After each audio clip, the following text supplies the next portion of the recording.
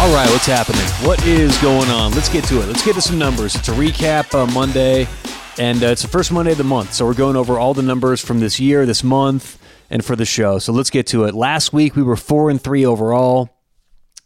I think I have those in front of me here. We were 2-0 midweek, and then we won on Saturday with Texas. We lost with Baltimore and Cincy. And then on Sunday, we won on the over Tampa Bay, Seattle, lost with the New York Red Bulls. So overall, last week, 4-3. The week before that, we were 6-5. Week before that, 2-4, and the week before that, 1-4. So June overall, 13-16, down about 3 units, 2.95 units on the month. So, you know, it hasn't been a good couple months. June and May put together, we were 24-32, and we lost about 8 units those couple of months. Before that, we were up over 9.5 units. So for the year, we are up just 1.65 units in 2023 so far, but I expect a strong finish to the year, just like we had a strong start. Middle of the year has not been good. So overall, 2023, 96-85. Total show record, 286 wins, 234 losses, and 18 ties. That's good for an even 55% with a break-even of 53.22. So show numbers, we are up on the show. Total units, 21.5 units, just about. It's a little over that, but just about 21.5 units on the show. Really not bad for such low volume, but it has not been a good May and June. 11-16 in May, 13-16 in June. So hopefully we turn that around here in July, but overall this year, 96-85 with a 52.78 break-even percentage. So not too bad for the show. Total numbers, like I said, we're approaching that 600 mark, but 286, 234, and 18. All right, so let's get to some other stuff, some college football. I have some rankings here to get to. I've been doing a ton of college football prep, NFL prep, getting ready for football, and I have my top 10 here. Let me pull it up. All right, where are these rankings? Here they are. All right, so these are my top 10 rankings, and I'll give some power rankings too with it, like what they would be on a neutral field. Number 1, college football power rankings. Number 1, Georgia. Look, Georgia, Alabama, I'm not going to go into too much detail. We know they're loaded, every position, what is there to be said? So Georgia, number 1, 30.1. So what that means is if they played the average team, ranked, like 65th or so in the power rankings, they would be 30-point favorites, about 30.1-point favorites on a neutral field. So Georgia, 30.1 is my number 1 overall team. Number 2, Alabama, 28.5. And so that's kind of like the first tier. Georgia 1, Bama 2. And then the second tier is Michigan, 3rd at 26.2. And then Ohio State, number 4 at 25.7. Now, here's the thing. Michigan has won last couple of years, and a lot of people would argue that Michigan's kind of taken over in the Big Ten as that dominant team. But these power rankings don't just take into account the narrative and last couple of years. It's everything. It's history. It's all these coaches. It's the recruits. It's last year's stats. It's prospective things. So look, Ohio State gets a lot of credit in these rankings. Like other teams we're going to talk about, it's just natural that if you're always that consistent, that good, Ohio State's going to be put up there in the computer rankings. So they're slightly behind Michigan at number 4. So tier 1, Georgia 1, Bama 2. Tier 2 would be Michigan 3, Ohio State 4. And then we have a third tier here with another 2 teams. Now, most years, this is where you get the cluster. I think there's another 2-team bracket here before we get a cluster of teams who are together. So I have number 5, LSU, at a 22.9. And then I have number 6, USC, at 19.7. And then there's a bit of a drop-off after that. So I think LSU is... look, we all know that they're loaded. They've got a lot of talent. Brian Kelly finally in his second season.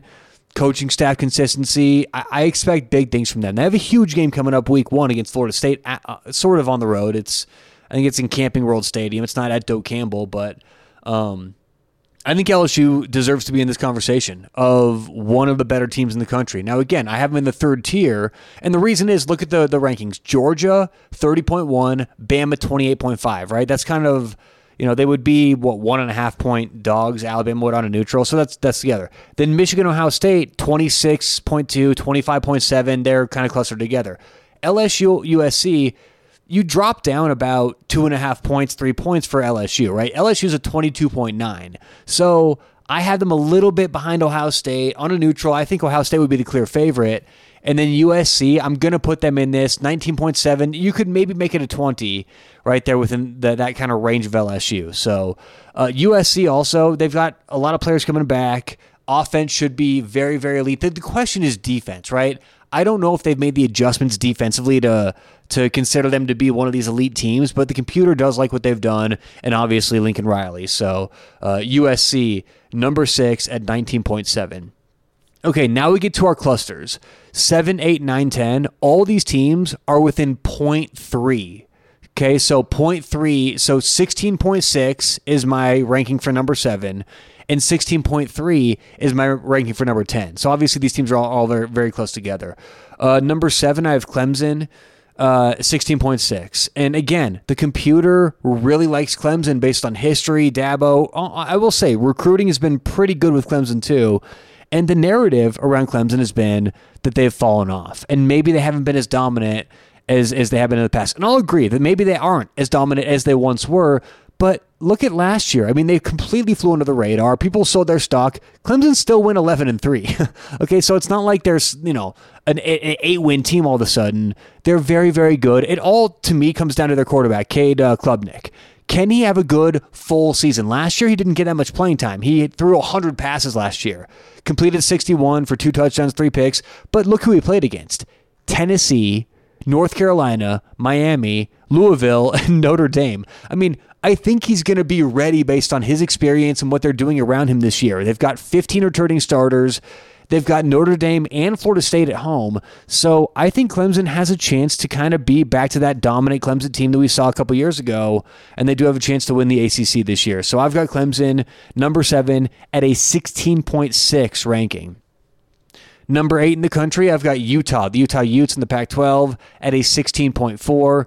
They're bringing a lot of talent back. I mean, up and down the board, offensive line, defensive line, coaching staff. You talk about consistency and reliability. This team is good. They are very good. I know not a lot of people want to give the Pac-12 their credit, but Utah is maybe in the conversation for being in this cusp of being an elite team. Now, the question is, can they replace Dalton Kincaid, who had 70 catches last year?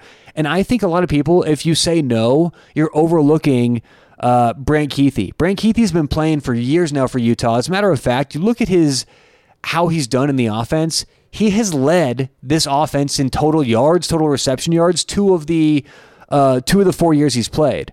The third year he was second, and then last year, he had some injury problems, and like we said, Dalton Kincaid got so much action that Keithy wasn't really needed, but he's going to be right back in that spot this year. Number 1 overall target, I believe, offensively, and Utah's going to be good. They open up, -8, -9, depending on where you are. It's Utah's -9, up to -9.5 on like DraftKings, FanDuel, potentially BetMGM. But in Vegas right now at the Circuit Sportsbook, they're -8. So you can get them anywhere right now on a range. Utah, though, is a very good team. I've got them number 8 overall in the country.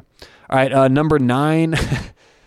Again, these are computer rankings. I would not have this team necessarily, I think, this high, but Texas. I've got Texas number 9 at a 16.3. And, I know a lot of people right now are saying, I get it. They haven't, done what they should do, but the computer thinks they should be elite. And we all know they have talent. You look at Quinn Ewers, Xavier Worthy, Jordan Whittington, like they should have big seasons, all of them. Defense is loaded. O-line should be better. So it's all about, can they navigate this difficult schedule? Can they win big games over and over? And I'm not so sure they can. They have what I right now project to be the number 1 toughest schedule in all the Big 12. So can they come out and win the conference? I'm not so sure. But right now, preseason, they're a good team. They're loaded. They should win a lot of big games. Texas number 9 at 16.3. And then number 10, also 16.3. I think Texas would be like 16.38. And then this number 10 team would be 16.35, Penn State. So Penn State right behind Texas. And Penn State always seems to get love in my rankings. I personally have major question marks about James Franklin, again, kind of like Texas, winning big games consistently. That's what it's going to come down to for Penn State. But they do rank highly in a lot of advanced stats. They've got 8 returning starters, both offense and defense, and probably right now, going into the season, the number 1 secondary in the country. So they could be a dark horse if they play consistently in these big games like we talked about, but Penn State number 9 at 16.3. So those are my top 10. Number 1, Georgia, 2, Bama, 3, Michigan, 4, Ohio State, 5, LSU, 6, USC, 7, Clemson, 8, Utah, 9, Texas, 10, Penn State. And yeah, that does it for today's show. We'll be back tomorrow with some picks, but overall today, records and the top 10 for college football. Good luck, whatever you have going on tonight. Hope you catch some winners. We'll talk to you tomorrow right here on Sports Betting Daily.